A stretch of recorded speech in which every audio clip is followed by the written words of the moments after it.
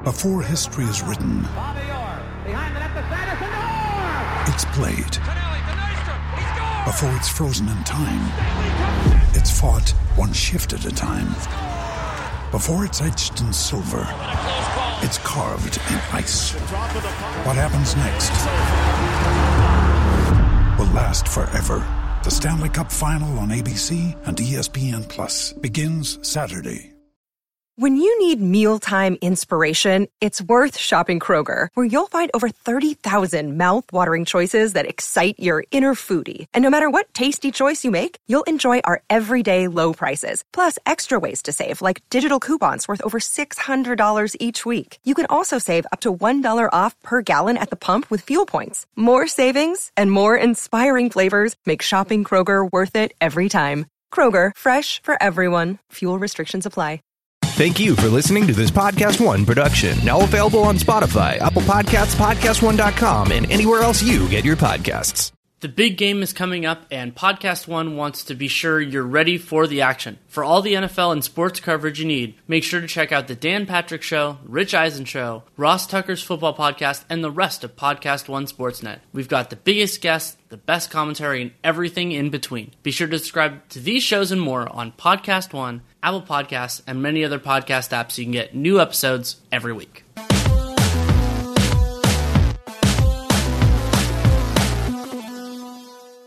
Welcome to Real GM Radio. I am Danny Weir, your host, and so happy for you to join us this week. It is a tough week, or last few days, for the basketball world, but I have a great guest to talk about that and a whole lot more. Ben Taylor of Thinking Basketball. And we had planned this long before Kobe Bryant's passing, and that's where we conclude the podcast. But we start with some of his breakout players of the year, player development, all that kind of fun stuff, and then we get into Kobe's life and legacy for towards the end of the podcast. This episode is brought to you by Keeps. Go to keeps.com/realgm. You can get a first month of treatment for free, which is fantastic. They're a new sponsor. And betonline.ag. And use that Podcast One promo code for a 50% sign-up bonus. I also talked with Dave Mason at BetOnline after the Ben Taylor portion. I talked with Ben for a little bit over an hour. It is a great conversation that definitely has some ebbs, flows, and weight to it. And I hope you really enjoy it. Thanks so much for coming on. Thanks for having me.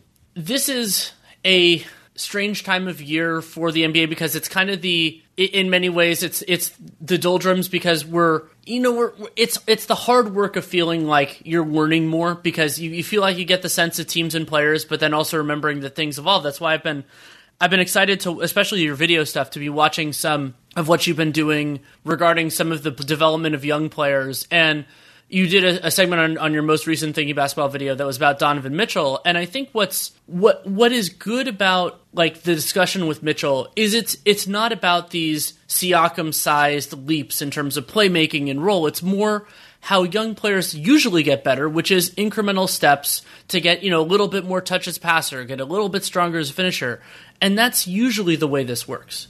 I mean, if you are an all-time great player, you tend to start high, and then as you sort of take the league in your first year or two, Chris Paul is a good example recently, obviously LeBron by his second year, you have something that looks like an enormous leap. For everyone else, pretty much in the history of the sport, think of Kyle Lowry on the opposite end of that spectrum.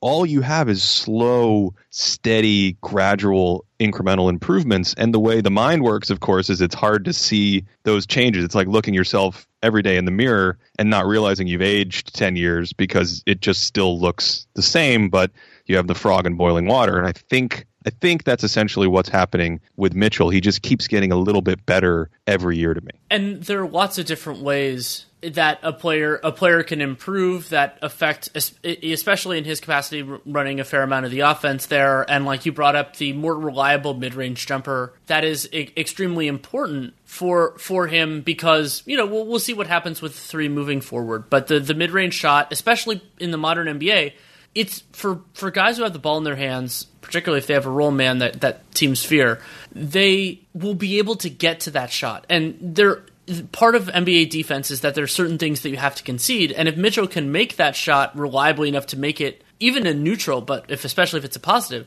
then that can be I don't want to call it a bedrock, but it can be a nice little fallback in terms of his overall efficiency. It's another layer. I've certainly talked about this before. It's like, you don't necessarily want to take and build an offense around mid-range shots. But to your point, when you're one of these guys that's driving the offense, having that third level, having that in-between game, having another little curveball you can throw gives you more counters. It makes it harder for people to take away your bread and butter in the postseason. And that, I was watching him on film a lot, trying to put my finger on it before I actually, then I looked at the numbers and I'm saying oh, okay, everything's up a little bit. This makes sense. This is jibing with what I'm seeing. But it's such a subtle kind of improvement for him that it took me a while and I kept looking at 2019 shots versus 2020 shots. I had them side by side in my editor. I had him playing at 10% speed.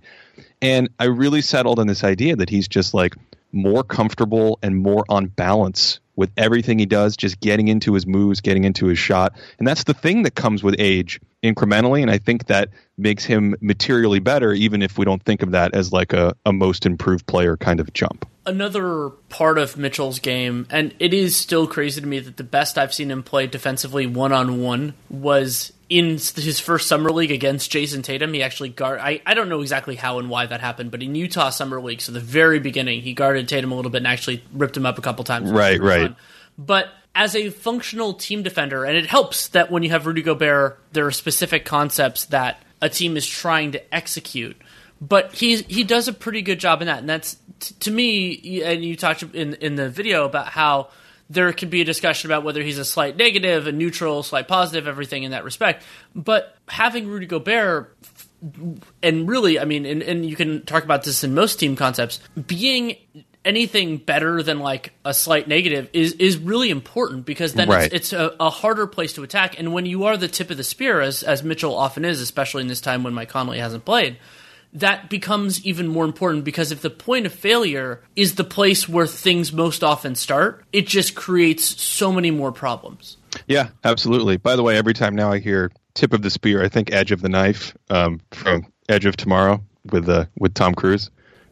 Maybe is now the time that I should admit that I still haven't seen that? Yes, I think so, because it's I don't know. I think it's just a great sort of is what it is sci-fi movie. But if our mutual friend Sam Vecini was on, he'd probably yell at me for the next 10 minutes about not having seen it. But thankfully, I don't think he'll do that. So I won't do that. But the point, I think, is perfect and syncs up with what I was trying to get at in the video to a degree, which is Utah is going to create a scheme built around Rudy Gobert, as they should. I thought Quinn Snyder has done an excellent job with sort of fitting those pieces in and saying, look, we got to funnel stuff into Rudy. This is how we want to play this. And Mitchell is hitting more of those notes to me this year than he has in the past. He did it a little last year as well, but I just think having that sturdiness now, Royce O'Neal, also a guy who I'm very high on from the defensive perspective, that you specifically called out when we recorded our players to watch for improvements in 2020 podcast before the season. And it's now you start putting these guys together on the perimeter. Sometimes Royce is going to be navigating that screen point of attack on the ball. Sometimes it's going to be Mitchell. But if they're executing the game plan well, then, as you said, it's you're not bleeding anything here. If anything, you're adding to the system by filling in and sort of doing your job, so to speak, to use that parlance, to do your job. Right, and that's also, I mean, sometimes this comes up offensively. I know that for me, Harden is a good example here, where one player's excellence allows you to handle different levels from your other players. The idea basically being that, Ben McLemore functions a lot better in the Rockets offense because James Harden can do the heavy lifting of creating the looks that Ben McLemore can do well without forcing Ben McLemore to create those looks himself. And I think that it can be the same thing defensively, depending on how a coach does a scheme and how everything else. And I think that it's another part of Rudy Gobert's value to an extent that he can lower these bars for other players, and when they exceed it, it becomes a bigger net benefit than it would be otherwise. It's funny we don't talk about that with defense very often, but you're right. It's there. It's the same idea. It's you're a star defender, And so now you have more sort of freedom or versatility to find the right role for a guy to succeed in versus him being out on an island, especially back in the day, like more of defense was isolation defense, or if you were, playing a great post player, can you handle him one-on-one or something? And your skills are just bare and naked to be attacked. Just deal with it as best you can, or the double team's going to save you, and then that brings its own thing. But now, with the complexity of the game, with all the schemes and things like that, I think there's certainly more places if you have a Rudy Gobert behind you, if you have Joel Embiid, whoever it is. And sometimes you can say the same thing with a perimeter guy, like what Paul George can do up and down the roster positionally with his size and his wingspan. It's the same thing. Now you can start slotting in teammates next to him in more of a role that you can find that makes him a positive defensive player. And that's a really meaningful thing to me. And I'll go a step beyond that, which is at various moments in time, basically all of them, Nate and I have espoused the virtues of switch-based systems. And one of the benefits there is if you have the right players, that it can ask less of each individual guy in terms of reads and feels and all that kind of stuff. I mean, the Rockets are a good example here. However, one of the problems that we've been running into, especially when a lot of teams use that same approach, is that the supply of the individuals who happen to fit that description is incredibly small. And so there is also intense value in somebody like Rudy Gobert, because running a system when zigging when other teams are zagging allows you to value attributes that other teams do not, and thus you can get, theoretically, better value. It's kind of like those NFL teams that use a different blocking system, and so they use faster offensive linemen, or they use heavier ones or something else. And there is, from a team building perspective, going in a different direction and succeeding at it can be really effective from that perspective as well. That you don't have to get these 6'7" guys that are just so valuable around the league, especially if they can move their feet. Yeah, absolutely. Well said. And I think you guys have talked about it. You and Nate have talked about it extensively. Just how rare it is to actually find high-level, competent wing players who can play switchable schemes. Well, and who can shoot. Right, that's the issue. Think about that as another fundamental thing here, that if you could have, the amount of 6'7" players that can move their feet and shoot is an even smaller group, and that's why some of those guys get drafted really high, get overpaid, even though not only is shooting the swing skill, but it doesn't necessarily seem like for most guys that it's even that consistent. A guy who shoots 39% one year, maybe he's at 33 or 32 the next year. And then thus it's, hopefully they got paid on the 39 year for their sake instead of the 33 year. I mean, I think it's fascinating to think about the evolution of 3-and-D just in general, right? And how 3-and-D for a while, and maybe still in some circles, is seen as almost like a pejorative, like a basic kind of player. Like, oh, he's just a 3-and-D role player. But having a really good 3-and-D role player not only adds a lot of value, but there just aren't that many of them. It's not an easy or trivial thing to be a really helpful defensive player, especially one that can play multiple positions today defensively.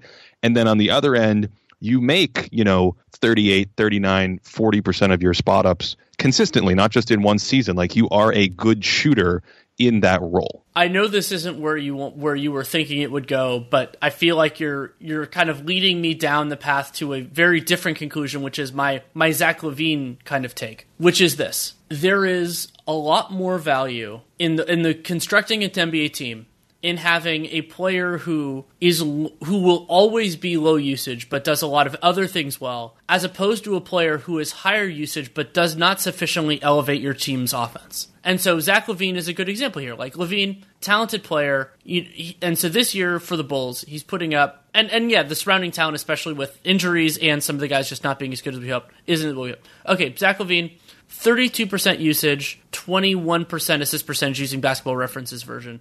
And, actually above average true shooting, this is his second year in a row, third year out of 4, though there's a sample size issue with some of those. So all that, you could say, hey, it's good to have people who stop up possessions, all that. And I'm not saying this is Zach LaVine's fault. It isn't. But The Bulls have a 107.5 offensive rating when he's on the floor, and while that is significantly better than what it is when he sits, that's still not good enough to actually use. And so my idea is players like Zach LaVine are actually significantly less valuable because you want somebody better than him, and when you slot in that better person, he becomes less valuable. Yeah, completely agree. I mean, you're preaching to the choir. In a sense, this ties into my ideas about player portability, scaling the skill up. And the guy I really think of, LaVine's a good example. And again, not that he is necessarily not a good player per se, but when you contrast him to someone who I think is sort of an exemplar in this other category right now from an historical perspective, and that player I'm thinking of is Danny Green, it's like you have night and day in terms of skills and how they would fit on certain teams and things like that. But would I rather have Danny Green playing next to Kawhi last year and the Raptors and fitting in next to LeBron and Anthony Davis this year, or Zach LaVine? I would rather have Danny Green, I think, in all of those situations, and I'm not even sure how much I would give it a second thought. Yeah, and the guy that I've brought up here, only on the offensive end, because he's so much better defensively, is Jason Tatum. And Tatum, I think when I watch the Celtics over the next couple of years, I'm going to be focusing in on this basic question for him. And I've been struggling with this for 2 years now, and I think it's going to continue for at least another 2, which is his shot profile, off the top of my head, but I believe when I looked into it last year was right too, is meaningfully different from most of the rest of the Celtics. And, the team has turned around a fair amount over these last 2 years with Horford and Kyrie leaving and then Kemba coming in their place. And so you have these kind of 2 competing ideas. One of them is, hey, nobody else is taking these shots and he is, so why? And generally speaking, I'm talking like pull-up 2s and things like that, which are generally lower value shots, though some players, especially stars, have to take those and make them.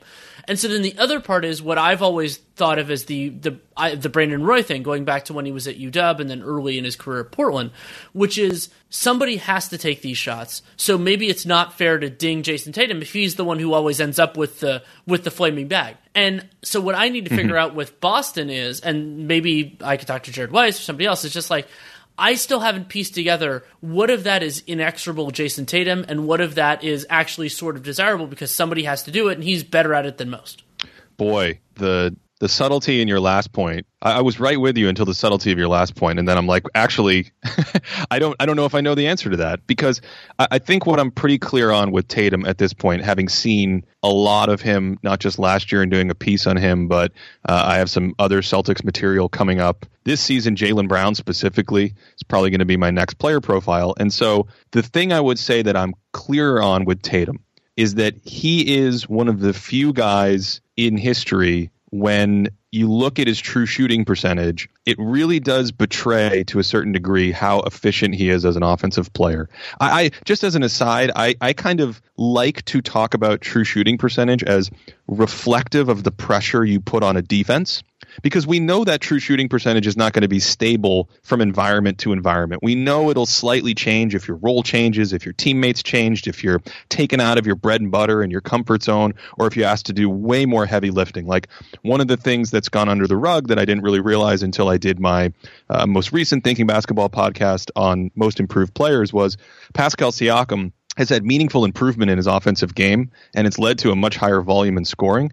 His efficiency has gone in the tank. He's completely plummeted this year, which is not unexpected with that kind of role change, right? But getting back to Tatum, with him, he does have the hot grenade at the end of the possession a lot, somewhat by design, you could say, right? Because he and Kemba Walker are really the only 2 guys that when you get deep in the clock and you need like an emergency rescreen for something are going to, in 2, 3, 4 seconds, be comfortable generating their own stuff, either as a pull-up, get in the mid-range, whatever.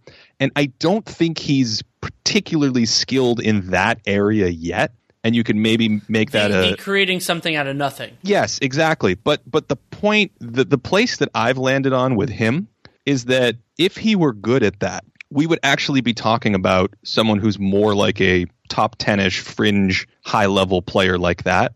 Because not only would he have that skill at the end of the clock, which all of a sudden his points per game would go up a little bit because his efficiency would go up a little bit, but then he could use that at other times as well. And it's like, wait a second, then in theory that boosts Boston's scoreboard advantage even more when he's on the court, and he's been a plus-minus monster. And so now when you put everything together, you wouldn't be so sort of taken aback by his efficiency. You'd go like, whoa, this is a guy now who can carry a scoring load. He's playing winning basketball. He's playing on a high-level offense. The Celtics have one of the best offenses in the league this year. He makes a huge difference when he's on and off the court, and I'm no longer kind of shaking my head at that efficiency number. So that was a lot for me to say, but the takeaway, I think, is that in that particular area, he's one of the few guys where I really think the true shooting percentage betrays, he's a low turnover player. He does so much within the Boston offense, and so many of those possessions are indeed hot grenade possessions, and he's just not great at it yet. I think that's a totally reasoned take, but it's also, I think it's also distinctly possible, Tatum's 21, that the jump that you were talking about is an extremely difficult one. And, make the guy, from off the top of my head, and you have a much better sense of basketball history than I do, it seems like the creating something out of nothing skill is in my brain is more innate than it is developed and learned, but maybe I'm wrong on that. I don't think you're wrong. Because I think there are fewer examples of that level, like to get to that level of offensive player, probably just off the top of my head, thinking about my historical work, we're talking about 35, 40 guys, in the last 40 years who are really meaningfully excellent at that level. And a bunch of them are playing right now. But out of that whole group, I mean, how many sort of stumbled their way through it slowly over many, many, many, many years? Very few, like Kawhi Leonard is an example. And of course, he is an all-time, development story. But there just aren't a lot of guys who have done that. Go ahead.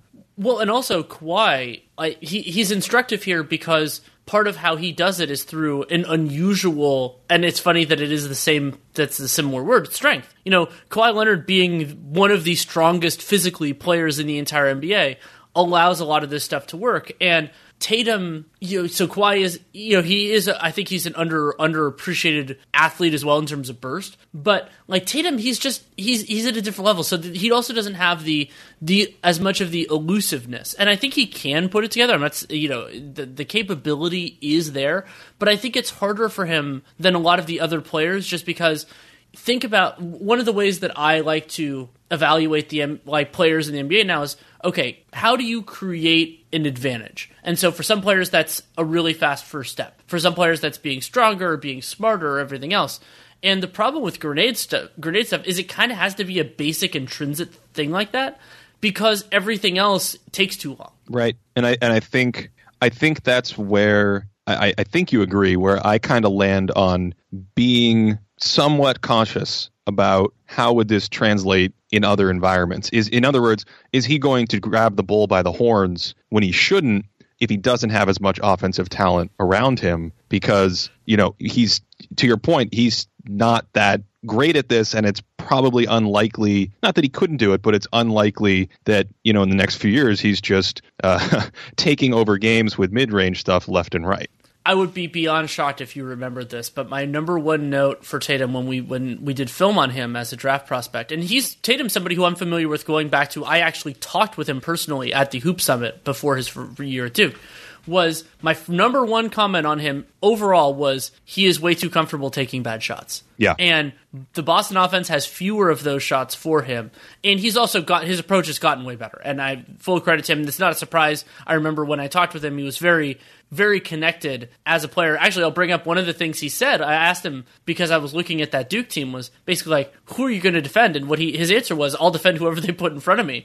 And that ended up being not only useful in terms of Duke, but also in terms of the Celtics, because he's taken on all sorts of different roles. And then his best stuff is actually not in that man-to-man, but as a help defender and as a team defender more so than as a help defender, I guess. Right.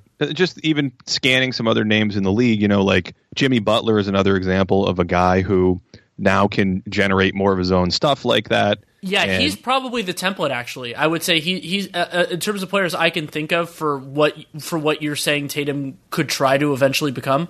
Butler might be the most reasonable one because, again, he's a talented athlete to be damn sure, but he's not in that LeBron, Kawhi, Kyrie types of levels of something truly special that they do one thing or the other. And I think what's interesting and the thing that landed me on Butler, I'm scanning their stats right now. Tatum takes about 7 mid-range jumpers a game this year, or around a game. These are per 75 possessions. So he's around 7 per 75 possessions. He's shooting 38%, and Butler's taking 6. He's shooting 35%. So even looking to Butler, you're not necessarily talking about a guy who's spectacular in that category. And then the other thing about him is I feel like at Marquette, he had a little bit more of that, like off the bounce game that when he got to the NBA didn't necessarily translate right away. But this is your point about it being in the DNA, and the instinct. And I don't know if that is Tatum has had that to the same degree when he was at Duke. Yeah, it will definitely be interesting to watch. Lots more to talk about with Ben Taylor, but first a message from Keeps. In a stat that is both important and hurts my heart, 2 out of 3 guys will experience some form of male pattern baldness by the time they're 35, which I turn later this year. However, there is good news. With today's advancements in science, Keeps offers proven treatments that can combat the symptoms of hair loss and help you keep the hair you have at half the cost of your local pharmacy. Prevention is key, and Keeps treatments really work. They're up to 90% effective at reducing and stopping further hair loss, and that means the sooner you start using Keeps, the more hair you'll save, so acting fast really does help. Many men even experience hair regrowth with Keeps treatments. Find out why Keeps has more 5-star reviews than any of its competitors, and nearly 100,000 men trust Keeps for their hair loss prevention medication. Keeps treatments start at just $10 a month. Plus, for a limited time, you go to keeps.com/realgm, and you get your first month of treatment for free. That is a fantastic deal for you. It also tells them that you came from us, which is a great piece of synergy. So again, that's Keeps, KEEPS.com/realgm for that first free month of treatment. Check out Keeps and keep your hair. Somebody else I wanted to talk about, you did a video on him fairly recently, I think it was a couple weeks ago, Shai Gilgeous-Alexander, and I enjoyed your video in no small part because he's somebody that I'm having some trouble figuring out, and I think that you did a good job of illustrating kind of, for me, both the positives and the negatives. So, for me, what the part of it, I'll try to put my thoughts together on this. So it's okay. He is intriguing as a scorer and one-on-one creator for his own stuff. And, he's unconventional. Both his handle is really tight, and the angles that he takes to the basket can sometimes be unusual, which is something I absolutely love. I think that players could use it. But my biggest concern with Shai, and it's part of why I'm so happy that this Thunder team ended up being, Presti ended up with what he did, is that my biggest concern with Shai is that he doesn't have the vision and the passing toolbox. That's usually the term I use for actually knowing what pass to throw, having the ability to throw them at the right speed and angle and all that type of stuff, to really generate a ton of easy shots for teammates. And so playing with this Chris Paul team is such a nice fit for him at this point in his career. And now Shai is so young that there is no way to say that is all he's ever going to be or anything like that. But kind of like we were talking about with Jason Tatum, passing vision is another one of those, especially with the vision part of it, that it's like if you don't have that preternatural head up, like LeBron or at Luka, that type of stuff, I don't see many guys just developing that approach in time. Yeah, and I think that's why I sort of landed at the end of the video on the idea that, I really like him as a player, and I think he's just going to be a mainstay as a high-level player, whether that's the Mike Conley route or whether he makes some all-star teams. I don't know, but that's a different type of peak than your all-NBA sort of long shot MVP guard who can just carve up people. And I mean, I don't even want to evoke Dame Lillard's name because he's averaging about 62 points a game this week. But that kind of, that's a different player. Dame, of course, himself isn't even a great passer, but not having that in your toolbox, to use your term there, I think that is kind of the thing that I'm a little more concerned about with him. If you want to project him forward as like a high level offensive centerpiece. Right, and the basic test that I've been using the last couple of years is the him alone is the way that I describe it. So right. Just putting this player on a team, make whatever thing we're talking about, make you good, pretty good, great, whatever that's going to be. And that's, the players who can could do that on one end of the floor are usually in the MVP conversation. The guys who could do it on both are Giannis, and LeBron in his prime and a few other guys. And so I think that Shai most likely ends up not doing that on either end, and that's why, to me, like the MVP upside that you talked about, that's why he doesn't get all the way there. I am very encouraged. It's so interesting how this happens.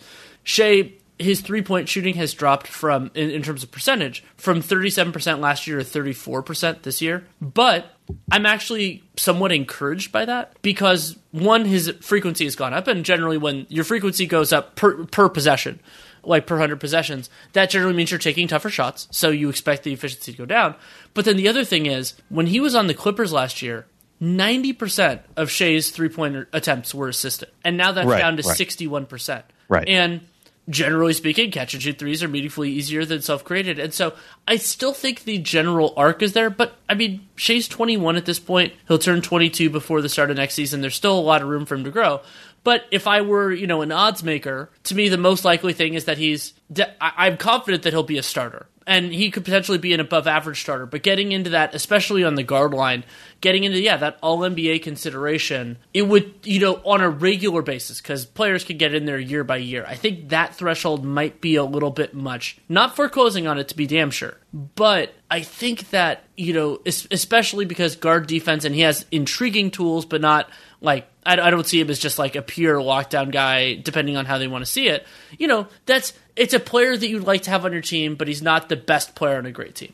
So I did look at his splits when he was on the court without Chris Paul and on the court with Chris Paul, and his passing was a little better statistically, goes up a little bit in my passer rating. But everything, and I do like him as a passer. I just don't necessarily see like a high-end superstar creator. But everything else remains somewhat similar.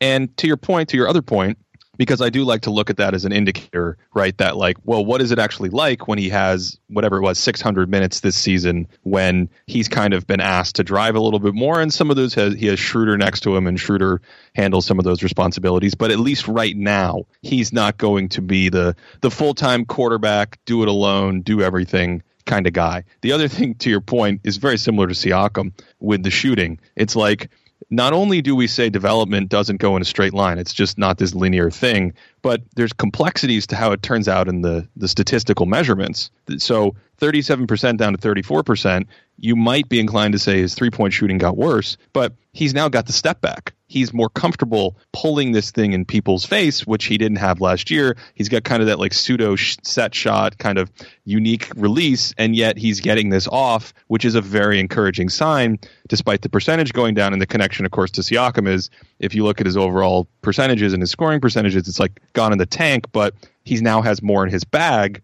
And we would think that makes him even if it's not a huge improvement, that makes him a better offensive player because you can ask more of him in different settings, in the playoffs, against different opponents, et cetera, et cetera. Right, and that transferability, portability becomes important for thinking about different teams. And Sam Presti, assuming he keeps that job, and presumably that would be to get a different job, not because they're going to fire him, is how you build around Shai for the next 5 years or so becomes a bigger challenge. And yeah, teams are always going to do best player available to an extent. But he, in particular, is somebody that I think I'm going to be challenged with. But what makes me feel a little bit more comfortable with it is that I like Shai's more set shot, his more catch and shoot. And so maybe the end game here is that he becomes what I overrated Dante Exum as a draft prospect, because I was like, oh, well, even if he can't be the lead guy, he can function well next to a lead guy. I think that might actually work pretty well with Shai in the long term, even as he gets better. Yeah. I mean, as long as the other guy can shoot, but I think that's going to be fine. Exum Island is a lonely place. It still is. But I think the meaningful difference here is that not only did Exum have injuries that potentially derailed him, but we never saw him play, even when he was just came into the league and he had 5 or 7 good minutes against a bench unit or something, we never saw him play in any way that was close to, even what Shea had at Kentucky, just between the handle, the ability to get places. I feel like Shea uses his bag of tricks more. And of course, Exum looked like coming out that he was going to be potentially an incredible passer. And that never translated, maybe not necessarily because of vision issues, but because if you can't get into your bag of tricks, if you can't create space and angles and get a step, then you can never create those openings to make the passes in the first place. And Shea at least is showing the potential to build off of that going forward, and I'm excited about that. As a point of clarification, I'm not comparing necessarily the two guys. It's just that I think part of what I got wrong with Exum was the idea that skill was valuable, and I think Shea can actually do it. Yeah. I'm with you. I'm wondering what are we calling this podcast? I don't usually have to do that, so. Okay. I'll write a description. I could write about the players that we talked about. But yeah, are there any other kind of development stories that you want to discuss? I know you did a podcast, which I actually have not yet listened to, sorry enough, for kind of going back through some of the breakout guys that we talked about before the season. Are there any of those stories that you thought were interesting? I think the only one to plug in, because I've seen him floating around, is Devin Booker. And I think with Booker, it's very much like Mitchell. There are continued small improvements that when you look at where he improved last year from 2018 and then this year from 2019, now he's got a slightly different team around him. He's showing skills that, last year he was asked to do so much with the basketball, and now he's doing a little bit more off the ball. I think that's helped some of his, he never had, terrible on-ball defensive potential or skills, but I think it's helped with some of his activity and his mental awareness and sharpness on defense. And so very much like Mitchell, I see Booker as a guy who is continuing to grow incrementally, and like Mitchell, becoming, like a meaningful guard in this league going forward. He's still so young and so talented, and he's a pretty good basketball player. Yeah, he's really taken strides, and also, as we expected, he's been helped a lot by having superior surrounding talent, just like a lot of different players were. The one thing that is, and I've praised Booker a lot, and he's deserved it over the course of this year, I'm a little bit worried about him shooting 75% in the restricted area so far this year, just because that seems unsustainably good. But even toning that down, it'll be, that's a few possessions a game, and getting that to, let's even call it 70, which would be a career high for him, and pretty damn high if it were there. That's still good. But, those sorts of things can lead to drops, so maybe it's a little bit rosy. But then at the same point, he's taking fewer threes right now, and Seth Partnow wrote a really good piece about kind of how that all fits together. And the overall picture for Booker is very encouraging right now. And but I think it's almost a catch-22 on that last point, because when you are slotted next to better talent, that doesn't always mean you can still find a way to succeed. And I think some of his off-ball movement and cuts and the way he's played without the ball are responsible for that 75% at the rim. It's not That's like true. The guy, right? It's not like the guy's suddenly dunking over people or scooping shots around their waist when, he challenges bigs or something like that. A lot of these are, I back cut you, or I made a good read on some set that we have, some motion read set, and I came off, and I got an easy look at the rim because of that. And yes, you want Ricky Rubio there feeding him and Aaron Baines making good high post passes or whatever, but that's part of the game. Like, you want that guy to be able to scale up and amplify in that way next to better talent. Right. And an example that I've used a lot for that was, the Warriors were really high in restricted area success rate, and oftentimes in attempt rate. And it wasn't that they had great finishers. Generally speaking, the Warriors have not. It's that the structure of their offense created less contested shots at the rim, so they were able to make more of them. By a landslide, I tweeted something out. Man, this must have been a couple years ago now. It was the individual teams' layup percentage passing. So you have 30 teams, 30 dots on the axis, and it's like, what percentage of your overall assists are layups out of your total assists? and the Warriors were they're on an island. They were over in their own universe. It was like Outlier Central. And so, these things go together. The movement, the gravity the players create, the threats, the offensive system, the other teammates. And so when you look at that rim field goal percentage, sometimes it is essentially a function of opening things up elsewhere and getting easy shots off good passes and movement. It also makes sense that some of, especially the off-ball elements that Devin Booker is adding, come later in the process. And I mean, Booker's 23, so there's still a lot more to come from. What is he in his 11th season? It feels that way, doesn't it? Yeah. And it's also funny because he still looks young too. So like you get all that kind of stuff. I mean, but it isn't just a linear thing of, oh, you've been, you're 23 years old, so this is what's going to get better or worse. But some of the more complementary skills, especially, I mean, Booker, he had an unusual role at Kentucky as well. Those things, you're working on other stuff, your on-ball skills and your shooting and all of that. And then later on, it's becoming a piece of a team because most players don't come into the league thinking that's what they're going to be. And Booker is, and that's not to say that Booker is any less of a talent or anything like that. He's still really good. He can still be an important player on a great team, but you gain a greater appreciation and it moves higher on your development, not only your development pecking order, but also just your thought processes. Oh, I know how useful this is for other people when is for me when they do it and all that kind of stuff. And so it's not a surprise that in his getting into 4, 5, 6 years in the league that those are the kinds of developments that Booker's making. Not that they're guaranteed, because one of my biggest criticisms of James Harden offensively, not that there are many things, is that I think especially when he gets trapped and doubled and ball denied, that he just doesn't do enough in those circumstances, partially because he's just not as used to it.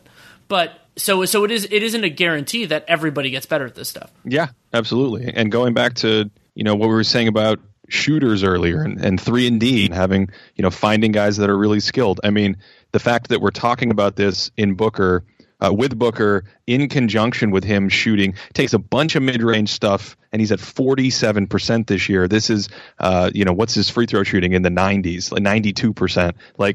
This is a guy who is just an incredibly talented and skilled shooter from all over the court. And I think demonstrating this was the big question I had when I profiled him in video form last summer. It's can you continue to add value if you play next to other players that are really good or demand the ball, and then you have to do stuff off ball? And I think he's showing the signs that you want to see, and those, like you said, you can't take them for granted. Still more to talk about with Ben Taylor, but first a message from betonline.ag. Now that we know who's in the Super Bowl, we still have almost a week to get ready for the biggest game of the year, Chiefs versus 49ers. Visit our good friends and exclusive Podcast One partner, BetOnline, to take advantage of the best bonuses in the business. Sign up for a free account and use the Podcast One promo code for a 50% sign-up bonus. I talked with Dave Mason of BetOnline after the Ben conversation. We got into a little bit of the nuts and bolts of the games and all of the props that are amazing props, both, halftime stuff and in-game and everything else. As a 49ers fan, it's hard for me to really talk about my prediction because what I want is far more important for me in this specific case than my prediction. And whatever you think if it's all from national anthem length to the length of the first catch that most guys make, or what happens on the first target that a receiver gets, you can do all that at betonline.ag. There's some really fascinating props. And of course, you can get in the old standbys of the spread and money line and over-under, which are all really interesting for this particular Super Bowl. So whatever you're into for that or for the NBA, we also, of course, have a strong slate as always, and there's college basketball going on as well. Go to betonline.ag and use that Podcast One promo code to get your 50% sign-up bonus. betonline.ag, your online sportsbook experts. Before you and I started doing the part of the podcast that people are going to hear, we had an extended conversation about how to handle the tragic passing of Kobe Bryant, and somebody who has just been such a massive figure in the league. And we had this conversation about kind of where to go with it. I think to do his legacy and to do his impact on the sport justice, at least in my circumstance, requires somebody who has a more a deeper knowledge of history and who can connect with it in a different way than me, partially because of how we came in. But it became, as we were talking, it kind of became more apparent that as much as it hurts and it sucks, it does feel like something that we should spend at least a little bit of time on, even if this will not be our permanent, this will not be our final reflections on his impact or anything like that. Yeah, I mean, I have been in sort of like a podcasting daze for I don't know how long we've been recording. I hope I made sense. It's just been a very one of the first players we talked about. So we briefly talked about this and how to handle it before we started recording. We started recording. We were talking about some young players, and I can't remember who it was anymore. One of the first players that came up, the 3-and-D concept. I was talking about Danny Green, and instantly Robert Horry next to Kobe Bryant popped in my head. We were talking about Donovan Mitchell and his growth. Young players having a high curve and the way they grow, and then thinking about, well, here's another superstar wing, Kobe, and just thinking about the years, his rookie year where he was like on the bench and still had all this potential, and he was just wiry. He just looked like he was like 160 pounds soaking wet, taking Brandy to the prom, coming back the second year, which you wouldn't call because he was still so young, you wouldn't call that like a huge jump, and yet physically filling out in his body, much like when we were talking about Shea. Shea this year, just starting to fill out his frame, really had me thinking about that. So it's like there is a ubiquity to this that is very hard for me to escape. And it is a ubiquity that also is there for both of us due to our connections to Southern California. I mean, part of the thing we talked about beforehand is that for me, it's an unusual part of my profile that I didn't grow up watching basketball. You watch Christian Laettner in the tournament and things like that, and the Dream Team and Michael and Magic in the finals, but it wasn't a big part of my life. And that happened to coincide with moving to LA in 2003. And because I'm a sports addict, and it was one of the first times in my life that I'd actually lived in a place where there was a good basketball team. Kudos to the Warriors for being so poorly run. I got to write a book about it. So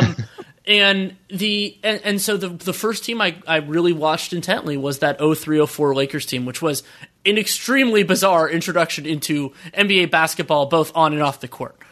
And Kobe was basically the second I moved down to LA. He was a different branch of star than I had really dealt with before. And really that was the first, and such a dominant figure, especially then when Shaq was no longer on the Lakers, and I had a lot of thoughts on that. I mean, at the time I was a novice. I was just getting into basketball and thought, Shaq is carrying them. Why are they picking Kobe? All this kind of stuff. And I still have, I still don't know exactly where my thoughts are. I haven't applied my more recent analytical tools all the way back there yet. But going into it from that perspective, and then being in LA for those years, and then moving back to the Bay Area right as they get Pau and the voided Chris Paul trade, and then seeing it come back and everything from there, and it's just, it is so amazing how something Nate and I talked about with Nate is that there were so many different phases, but in all of those phases, he demanded your attention and thought. He was a singular force. He was a force, I think, when he was in the room to be around. Both you and I have had that experience, and in a way surreal, I think, because, of seeing him from a distance and growing up. I mean, he's only a couple years older than me. So, it was like when he came to prominence, I was playing like high school basketball and watching this teenage kid come in after Garnett, and then just thinking through like all of the epochs, because his career really in many ways had, three, to me, it felt like it had three very distinct periods. It had the Kobe Shaq years, essentially. It had the, let's just say, post-Colorado years. And then it had whatever you want to call this late career, post-career. To me, the last 5, 6, 7 years since the Achilles maybe have felt different. And those are three very distinct periods. And yet you look back and you're like, oh my God, this is a person who has been relevant. And I go back to that word, like ubiquitous, for almost a quarter century. And I think that was the thing that really jumped out to me. And we're recording this about 48 hours after the helicopter crash. And what is striking me is that as time moves forward, you see more and more and more how connected he was. All of these tentacles that he had developed out into the basketball world. I've always loved this about basketball, like the family, the culture, the giving back, the mentorship, all of this. But I mean, it is overwhelming. And in his case, it extends beyond just this sport, right? It extends into like soccer and tennis. And so that's been one of the sort of takeaways for me as someone who wasn't, for the last like 15 years, wasn't really a Kobe guy. It's just how powerful that singular force is and how it's blanketed the entire sport. Very well put. And something that really rocked me to my core was I was talking with my mom. She gave me a call just to see how things were going after, a little bit later in the day. And she was talking about how for her, somebody who largely connected through the sport through me said, wow, I hadn't realized how long he'd played in the league. And then I thought about how the combination of Kobe spending so long in the NBA and his tragic early passing, he spent half of his life in the NBA. Yeah. And he is, thankfully, in many ways, I mean, we wish it weren't true for him either, but he's the only megastar that's true, because thankfully so many of the NBA legends have been able to, that Bill Russell and MJ and even Wilt. I mean, Wilt passed in his early 60s. Like, that isn't true for them. And so Kobe not only did that in the NBA, but did so in an era where the NBA was a much different deal than it was in other eras, and that he was definitive, and I want to use the word definitive, and this is something I ran into with Nate, because the question about how long he was the best player in the league is a divisive one, and something where there might not be a clear answer. But he was the most discussed, most important player, and maybe the most influential player for a remarkably long time for a variety of reasons. And I think those are a lot of the tentacles. And then, to his immense credit, Kobe also did a lot to extend those tentacles himself beyond just, hey, you can look at me on the basketball floor. And I think back to something that came out yesterday that I genuinely didn't know, which is Draymond Green went into, this part I knew. Draymond Green went into a tailspin after the 2016 finals, and one of the people who helped get him out of it was Kobe Bryant. Kobe, who's dealt with massive basketball-related disappointment in his life, lost in the finals a couple times. And those are different. That's the type of thing that leads to a legacy, and that leads to those big tentacles, because he didn't have to do that, and he deserves praise for doing it. Nobody has, it's one of those things where you don't criticize players who choose differently, but you praise those who do. And he didn't do that with Draymond or with, the stuff with Trae Young, I was really moved by Bogdan Bogdanovic talking about how how Kobe, not directly, I don't think as much as the other guys, affected his game, because those are, it's a different type of reach. And it is remarkable to think about how large that footprint will continue to grow over time, even with his passing. Basketball is a family. There's something in the culture that I alluded to earlier, and it's taken me a little bit. I'm still sort of sorting it out to process why this has hit so hard. And part of, and there all the, there's so much complexity to it. The things we're talking about, many of the things that we won't talk about today, there's so much to it. But I think one of the huge components is the basketball family has never really had a loss like this. And it's mind-blowing. I didn't realize this until it was stated. I mean, I knew it, of course, but I saw it stated right away that he's only the third MVP ever to pass away. The third basketball. It's absolutely insane. And by the way, it still doesn't feel real to me. I thought Jimmy Fallon said it perfectly last night, that like there was just something about that force, whether you loved him or hated him. We talked about him.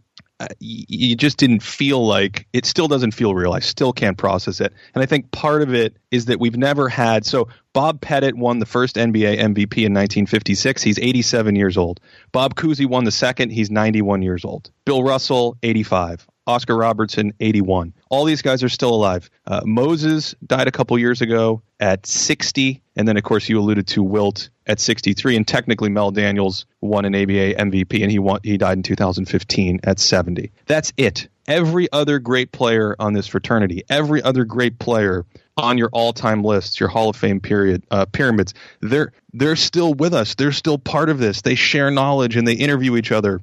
And they come to the historical events and everything. And I think that for me, especially as a historian, that is such a sort of jarring thing that we'll just sit around and take for granted that these members of our family, if you will, are just there forever until old age takes them and they leave their mark. And it's like, I'm having a hard time. I keep seeing the 1978 to 2020, and it just doesn't process. The other part that's been challenging for me with Kobe is, and it's so weird because, again, neither of us is that much younger than he is. I mean, I'm turning 35 this year, and I think that part of what made Kobe resonate a lot beyond his humor and just becoming more comfortable with his place and everything later in his career was he became more identifiable, more easier to connect with in that late stage career where his body just betrayed him. And I think there were elements, I mean, it's so crazy that I thought about this. It was something I never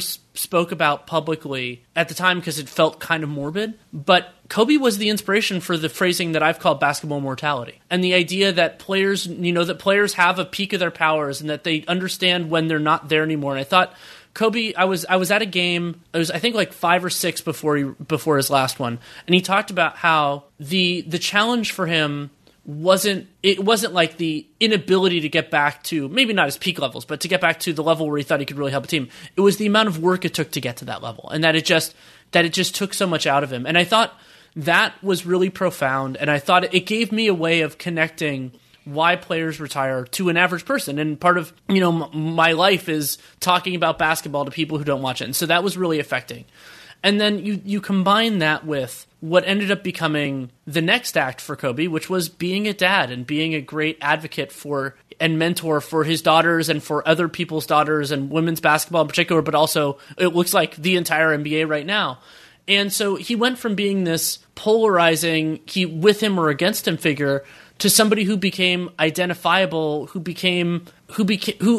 took the experience and knowledge of what that was like and became something that we can all identify with, and to be able to do that whole cycle at 41 is jaw dropping. And the fact that it was him in some ways makes this even crazier. Yeah, and Zach Lowe, who had an incredible piece about him on ESPN today, there was a line that really jumped out to me that I think really connects to what you just said there at the end about the shift from this polarizing figure, this young, aloof superstar, to still how young he is and yet the influence he's had across the entire league. And the line was this, quote, he felt in the endless focus on legacy and championships and trade machinations, the game itself, the craft, the beauty was getting lost. And that really hit home for me, because that's, my passion obviously is nerding out on basketball and the X's and O's and the game and all that. But to see sort of story after story after story of, hey, it's Kobe, call me. Did the guy have everyone's phone number? I think he did. I think he may have had our phone numbers. Like, it's just, I don't understand. That's an incredible thing for my brain to try to process all of these things that were working behind the scenes in a mentorship role, in a love for the game of basketball role. And then I contrast that to like some of the issues with, we've certainly talked about plenty this year with older players complaining about the game and coverage. And it's like, wow, this guy is like the ambassador. He's the ambassador of the sport. And I think for me, the connection and the passion for the game and the love for the game, it's actually, it has me feeling kind of like, and I've felt this way anyway, but it's just reinforcing it. Like, man, we really should do a better job with going to war with each other on player comparisons, team comparisons, analytics versus eye tests, etc. Like, we have a common love and passion, and the sport has provided so much, especially to those who get to cover it. That's something that I'm hoping can be almost in a way a legacy moving forward. Yeah, and I think that It was interesting that it happened a lot behind the scenes, but it also, to me, when it came out, it wasn't surprising because Kobe, I mean, going back to even whether it's the reporting that was out there or my limited personal interactions with him, he was a basketball lifer and he had a passion for how things worked. And I remember, one of the things that was very interesting was his excitement about the Warriors. And I mean, that was those early Warriors teams. I mean, go back to various figures who were deriding them for being a jump shooting team. And Kobe, partially because he had a personal relationship with Steph and Clay and Draymond, it appears, he had a different perspective on it. And it wasn't as public as those people because he didn't have the platform partially by choice. And I think we're going to miss, even if it was private, having his voice, not only mentoring players, but having it in the potential for the discourse. And honestly, it's even sadder for me because of the women's game. And he could have become such an amazing advocate, whether Gigi ended up becoming a star, a WNBA player or not. He was so proud of his daughters and that would have been, it's so great to have those voices that, just like for the players, somebody who is respected so deeply in the community, just being an advocate is so helpful. Yeah, I don't even think I can talk about Gigi. She was probably, I haven't had time for other sports besides the NBA lately in my life. And some of that is you evolve as a person and your life changes and you have different priorities. But college basketball is something I grew up on. I was such a basketball junkie. I used to watch women's basketball, both college and WNBA. And I don't really think there's been a player, like a young female player, that I've been excited about. I love Cheryl Swoops growing up, and just being able to get to see her play professionally was probably the closest thing I can think to being like, oh my God, there's going to be like a female Bryant. That will be fascinating to watch.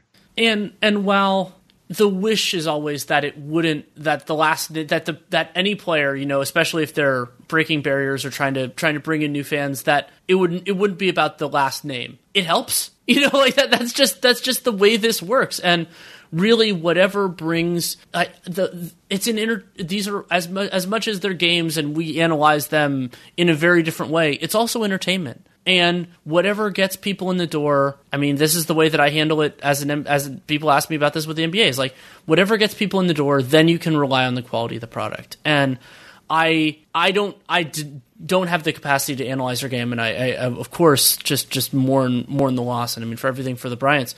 But that is a part of this, and it's and especially for as much as I wish it didn't matter for men and boys to support and engage with the women's game. I'm watching more WNBA now and college than I ever have, partially because I didn't really before, and gaining a greater appreciation for it. There are actually some current NBA players that are part of the reason why I do that, and it is a really wonderful product, and it is for so many reasons. It's a shame.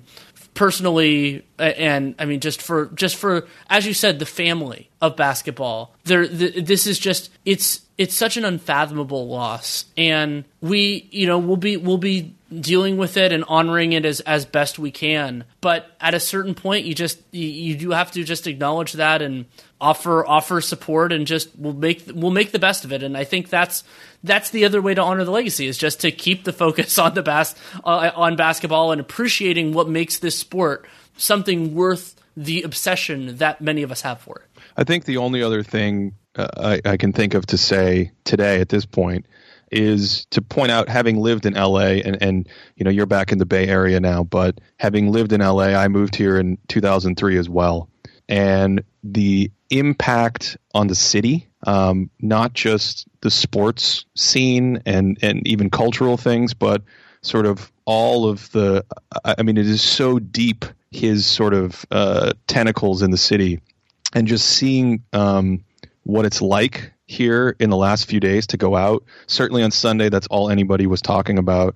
A lot of really low heads, really, really low hung heads. And I went to a movie to kind of get away. I mentioned this to you right before we started recording. I at some point in the day, I was like, all right, I gotta get away from this. And I went to a movie, and I pull into the parking lot at the movie theater, and the security guy has a 24 yellow jersey on over his uniform. And that was just sort of symbolic, I think, of the power and the importance and the resonance, which for me, living in LA for all these years, has even snuck up on me in its sort of shockingly overwhelming way. So that was the last thing I wanted to mention. I think I got through that. I made it. Yeah, and it's, I was thinking about that a little bit today too, and how LA gets this rep of being, it is a lot of times a city of transplants, and people have complicated allegiances, and there's it's the weather's so good that people don't care about sports. And to an extent, there are times that is true. However, it is not always true about the Lakers, and it is not always true about legit, stars. And Kobe was that guy in a way that nobody else was during the time that I lived there. And that's been true even when I've been going back. And I mean, the first NBA game winner I ever saw in person was a Kobe game winner. And I think about that too. And he was, for people, whether they were in the city for a couple of years or they were born and raised, he was, for one of the biggest cities, in the world. I mean, and one of the biggest sports cities in the world. He was a definitive figure for basically 1/5 of a century. And there aren't many people like that who have ever existed. And right. it is beyond his reach as a player and his dominance as a player, and he's going to go into the Hall of Fame later this year. That is something I think you and I can we don't need to go into specific stories, but it's something that we can both vouch for. Is the place that he has in that city is really unparalleled. And I think that it's going to take a long time for everybody else to process how that compares to different figures in other cities. And it's not that there has to be a contest or a comparison or anything like that, but I'm guessing that a lot of people didn't realize that LA has that capacity. And it absolutely does, and it's absolutely him. Right. And I grew up in Boston, which is just a crazed sports culture, really, really deep sports culture. And there are idols and icons and legends and all that. And even this, again, not to compare it per se, but just even him and the way he is in this city. And we have way too many stories probably between the two of us to even start broaching. But just that has been a presence in the social fabric of this city for at least 15 years. 17 years ago, I moved here, and it's feels solely unique to me. And I don't know if the force and the power, and I'll come full circle, the ubiquity of that can maybe even be conveyed in words to people who aren't here to experience it. Well, thank you so much for taking the time. Always a pleasure to talk with you, even on a tough day like today. Do I owe you anything for the therapy bill, or should I just is this gratis? It's gratis. That's not what my degree is for, so we'll consider it that way. Okay, Danny, appreciate it. Thanks a lot. Thanks again to Ben Taylor for taking the time to come on. You can check him out. The thing to look for is Thinking Basketball basically everywhere. He does a great podcast, does a fantastic YouTube channel, and you can also follow him, of course, on Twitter at ELGEE3, 5. Love having him on, and never could have planned this, never would have wanted to have planned this, but I was really happy to have him on and happy to have that conversation with him as we're both working through all this. I'm going to tell a little Kobe story after I talk to Dave Mason, but first, Dave Mason from betonline.ag talking about the Super Bowl, which is the other gargantuan sports thing that is coming up this Sunday. Thank you so much for coming on. Thanks for having me. Obviously, a big week in your line of work, really in all sports lines of work, with the Super Bowl coming. I think the first thing I wanted to ask you was just having a Super Bowl with a close line. How does that affect things versus one where it's a little bit more of a separation, like we've seen a couple times in recent years? Right. Well, I was looking at the action just a few minutes ago, and it's interesting that the bettors are taking the Chiefs -1. Chiefs bettors are on the spread. The 49er bettors are on the money line. So when you have it close like that, that's how often how it is. The money line bettors will take the underdog, but the spread bettors will take the favorite, and that's no different here. I think like 65% of the bettors are on the Chiefs -1, whereas like 72% of the bettors are on the 49ers currently +105. That's really interesting. Wow. Yeah, I mean, you can think about, and I'm sure the volume is pretty, I mean, I don't know if this volume is higher for this one, but it is a Super Bowl, so I know it's crazy. Yeah, no, the volume's through the roof. There's still, few days left of action to come in, but every Super Bowl's big, but we're expecting this one to be early indicators. We last year was our biggest game ever, and it's looking like we'll surpass that. We'll see. It helps that there's two interesting teams. Got some Niners and Chiefs and Mahomes out there. So yeah, the action's great. And the total's getting a ton of action too, and we're going to need the under big. 86% of the early bettors are on the over. So wow, that's action too. So when you have one of those totals, whereas they're kind of split on the money line and the spread there. The total, there's nothing split against it. We're going to need the under big. I know the sheer number of options of bets on the Super Bowl is truly jaw-dropping. Are there any of those that you think are either favorites in terms of things that you like, or just favorites in terms of what they are that interest you? Oh, the props? Yeah. I mean, there's a ton. I mean, shoot, Super Bowl's all about the props, right? Whereas during a regular NFL game, 10% of the action might be on props, if that.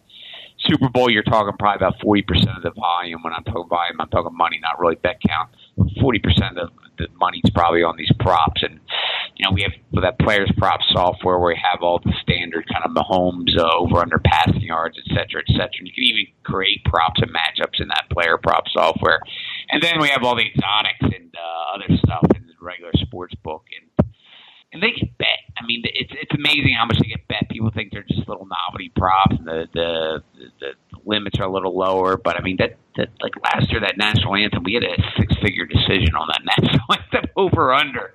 So I mean, originally you put those things up for PR and just to get your name out there. But these things get bet. It's serious business. These dang I call them PR props, but novelty props or whatever you want to call them. Yeah, and something that interested me on BetOnline is that not only do you have, like what seem like the normal things now, like the anthem or various things related to the halftime show, but also some really specific player props, like how far will the first reception by a given player, how long will that play be? And I was like, that would be intellectually, that's really fun to kind of wrap your head around, or just to make very specific things significantly more interesting. No, absolutely. I mean, you look at the game, and it's endless and limitless on what you can offer props on. I mean, it's just every play, and that's what it's all about. It's about maximizing the action on the game and giving players, they're going to come in and bet props more on Sunday than they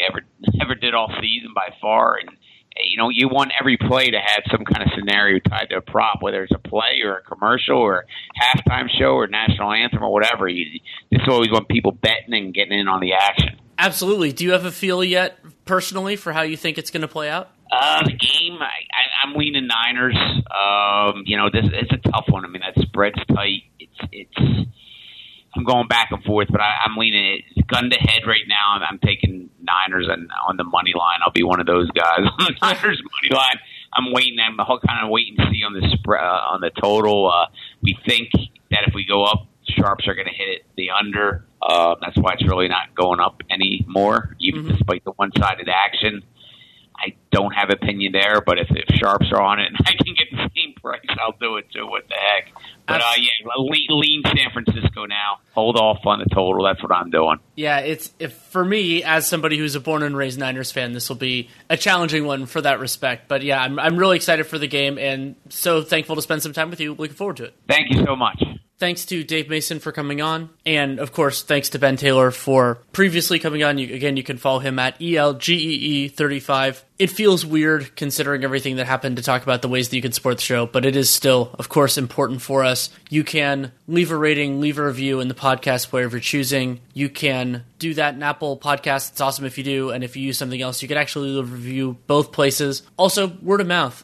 I mean, especially if you thought what our conversation on Kobe was particularly special. There have been so many great remembrances. You can share that. But really anything. I mean, I love talking with Ben and want to make sure that his work also gets spread around. You can do so. Also, subscribing and downloading every episode is so important for Real GM Radio in particular because it doesn't come out on a specific day of the week. You can't get into a habit because it depends on my time and my guest time. So you can do that. And of course, the single most important thing you can do with this show and any other that has them is check out our sponsors. That is most important for new sponsors like Keeps. KEEPS.com/RealGM. You can get your first month of treatment for free. And of course, tell them that you came from us. And then betonline.ag. Use that podcast1 promo code for a 50% sign-up bonus, which is great. If you have any feedback on the show, good, bad, or indifferent, Danny Leroux, NBA@gmail.com is the way to do it. And I also have written work at The Athletic. Have a Pistons strategy planning session coming up. I've done some kind of cap space trade deadline material as well as the gigantic mock trade deadline, which is with Dunked On, Nate Duncan, Kevin Pelton, Dan Feldman. Started that, came out. We recorded it on Sundays. It's coming out in pieces, of course, delayed by the tragic passing of Kobe Bryant. And I said earlier in the show that I was going to tell a little story, and this is one that I told Ben before we recorded, and I thought it was an appropriate way to end this from a little bit of a personal perspective. So I fell in love with basketball late. That's something longtime listeners know. And that was really in college. And Kobe was one of the prominent players on the first team I watched regularly. That Ben and I talked about, but I didn't tell this story. That it probably was in 2007. It might have been 2006. I'm still at UCLA, and I get a text from one of my good friends that says, men's gym now. And I knew what that meant. And it was I believe during finals, but I think my last final had finished. I was getting ready for graduation, something like that. And so I run down to the men's gym at UCLA, and that is a place where, to this day, there are impromptu or planned basketball games involving college players, NBA players, whoever's in town, really. And the reason he texted that to me was because not only was Kevin Garnett there and numerous other NBA players, I believe Russ was there, but it went back when he was at UCLA. I can't remember for that for sure. And Kobe, of course, was there too. And we only got to see the very end of that time, but it was still really cool to see those players in a more casual setting. And and then after that, they took their time. Nobody was bothering them. We were just standing gawking. And I mean, this is few years before I was covering anything, much less writing about it. And then I don't even know exactly how it happened, but basically once it kind of appeared that the players were on their way out, I don't know if there was an organization or anything, but all of a sudden, all of the kind of commoners like me that were there just kind of stood in a line. And then there weren't many. I would say it was probably a couple dozen. And Kobe just walked down the line and high five, handshake for everybody. And I think it was a reminder of just how his presence in this city and his just sheer wattage was something special. And I mean, I'd lived in LA for a few years at that point. You get weird opportunities in LA to see and sometimes interact with very, very famous people. And it was different. It was fundamentally different. And it was very interesting then to be covering him just a few years later. I think the first time I covered Kobe was less than 3 years after that interaction. And he was a giant. And that was true as a player. It was true as a father and as a figure within the basketball community. And he leaves a complicated legacy, to be sure, in many different capacities. And as Ben and I talked about, neither of us was really a Kobe guy, quote unquote. I mean, we both have a particular basketball aesthetic, but there is an appreciation of what he did and how he succeeded and the work ethic and skill level. And the last thing I'll end on is he, of course, couldn't have known about it.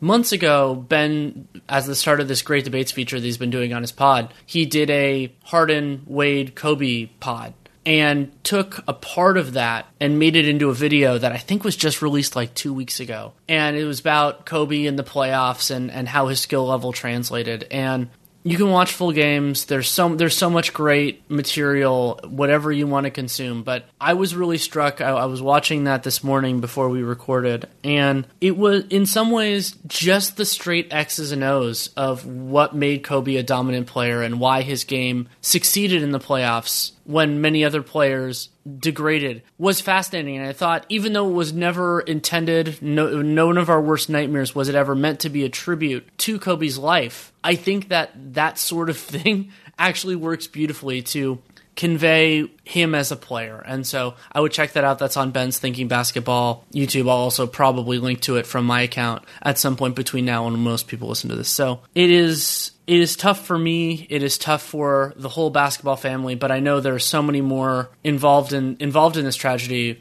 Those connected with the Bryants, of course, those connected with the Lakers, and all the other families and friends who lost loved ones in that helicopter crash. And all I can do is say, I'm sorry that it happened, and best wishes. And as a basketball community, hopefully we appreciate what is wonderful about what so many of us have devoted our lives, our livelihoods to. And I'm thankful every day that I get to do this, especially with the people who I get to do it with. And I couldn't dream of anything more. So thank you to everybody who has made that possible and continues to. You know who you are. And thank you so much. Take care and make it a great day.